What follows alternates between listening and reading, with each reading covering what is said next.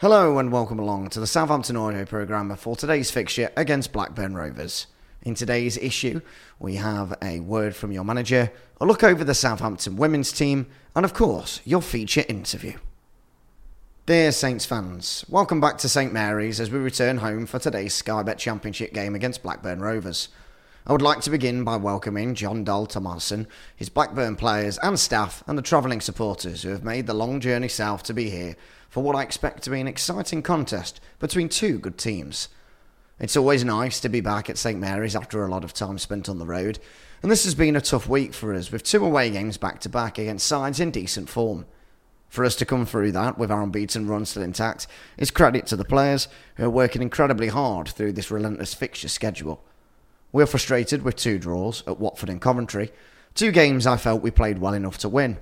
Taking 6 or even 4 points from those matches would obviously strengthen our position in the table, but there's still an awful lot of football to be played. We're not even halfway through the season yet.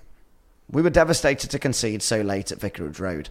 Watford caused us some problems in the first half, but I was really pleased with the way we played in the second period, carrying a threat on the counter-attack and scoring a brilliant goal to take the lead.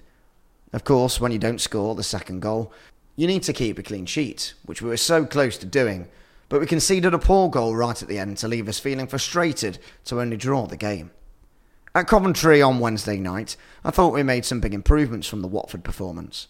We had much more control and also looked a real threat in the game, only to fall behind early in the second half. We've made a good habit of scoring the first goal in matches, so this was a different test for us, but I loved the reaction to it.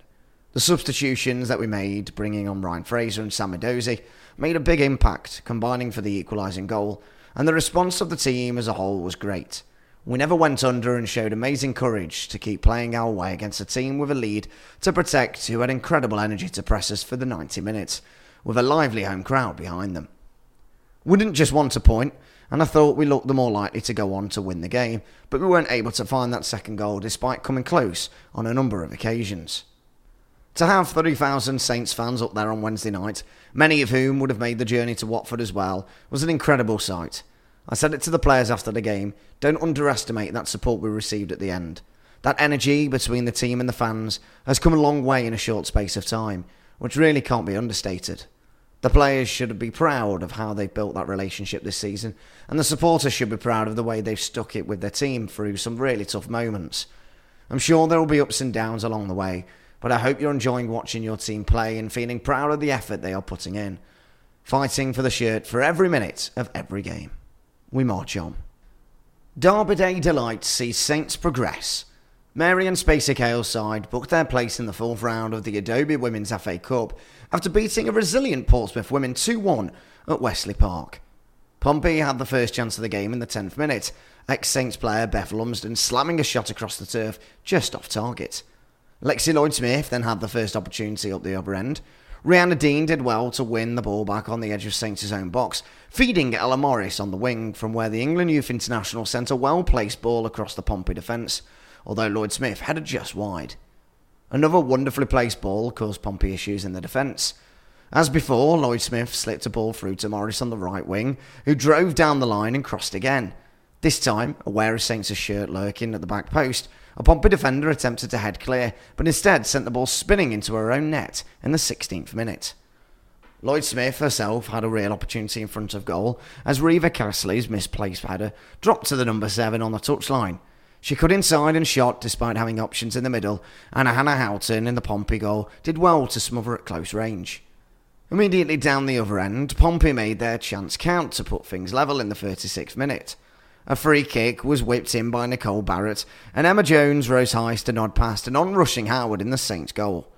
Saints survived on an early scare in the opening 5 minutes of the second half, with a free kick in a similar place to the one from which the host scored in the first half was awarded.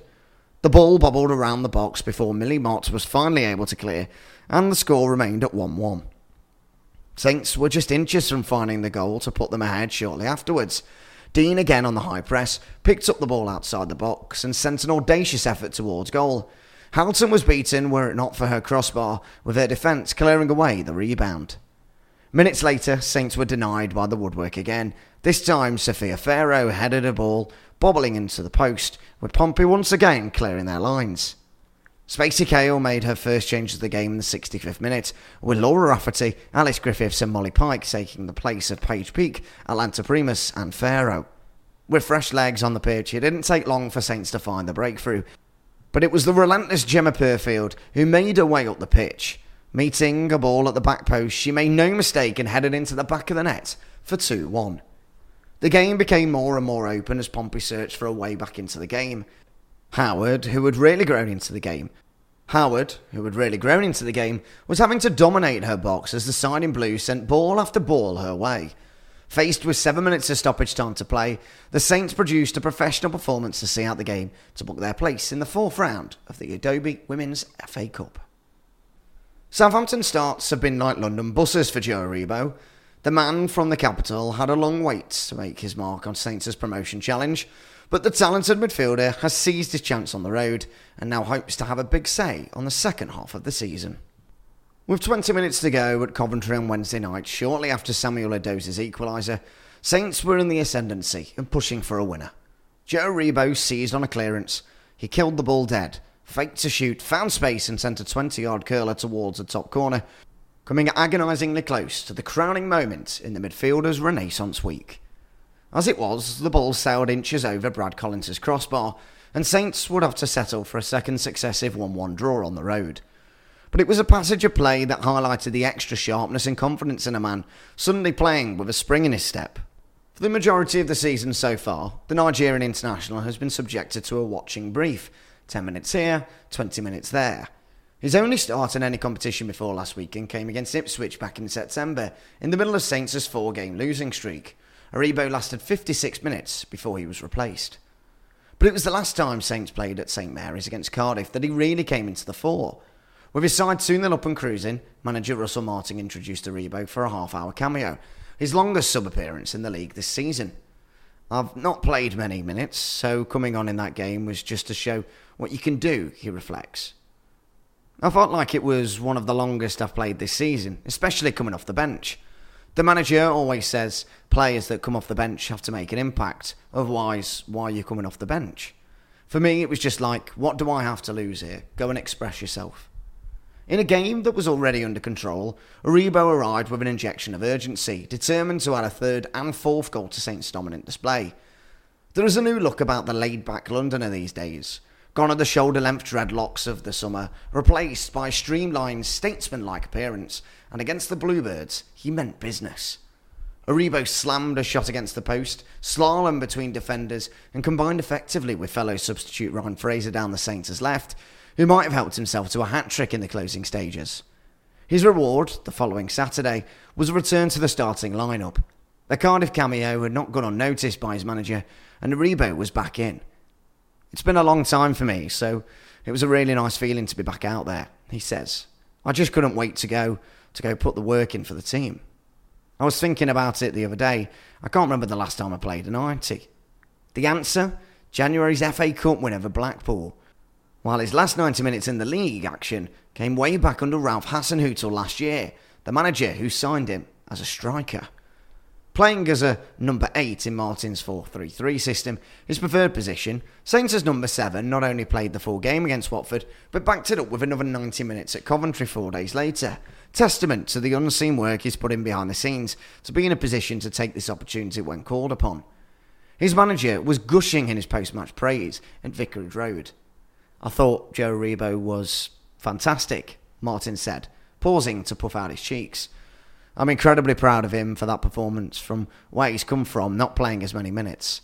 He's got himself in brilliant shape, he's worked so hard, he's found a little bit of rhythm recently with his training, he's come off the bench recently and done really well. He deserved to play today. Of course, anyone that cares is going to affect them, Aribo says of his previously reduced game time. But there's two ways of going about it. There's a way of just being negative and thinking, I'm not going to put in the extra work, or the extras, or you can be positive and say, your time is going to come. When it comes, be ready. Ultimately, that's what it is. When your time comes and you're not just ready, then you've just wasted time. For me, it's just being positive and someone that's going to be there for my teammates as well, because I think that's important. We all have to push each other, so if I'm not doing my best, then I'm not helping out my teammates either. So I just need to give it 100% at all times, and that's what I'm going to do. Such is Aribo's relaxed manner off the pitch and unflustered style on it. Outsiders may wonder how brightly the fire burns inside, but it's clear he's been desperate to play more and left no stone unturned. I'd speak to him about certain things, he says of the manager.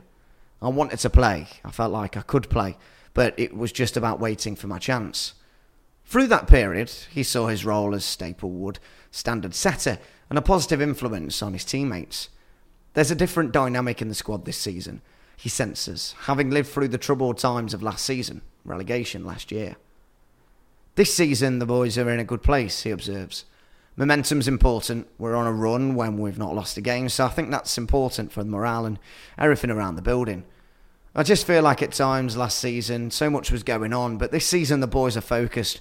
We know what job we have to do, and we're just trying to keep making it happen. The kind of person I am, I always have a good vibe in the dressing room. Even though we were losing, I had a lot of friends in the team last season. This season, I definitely feel there's more of a togetherness.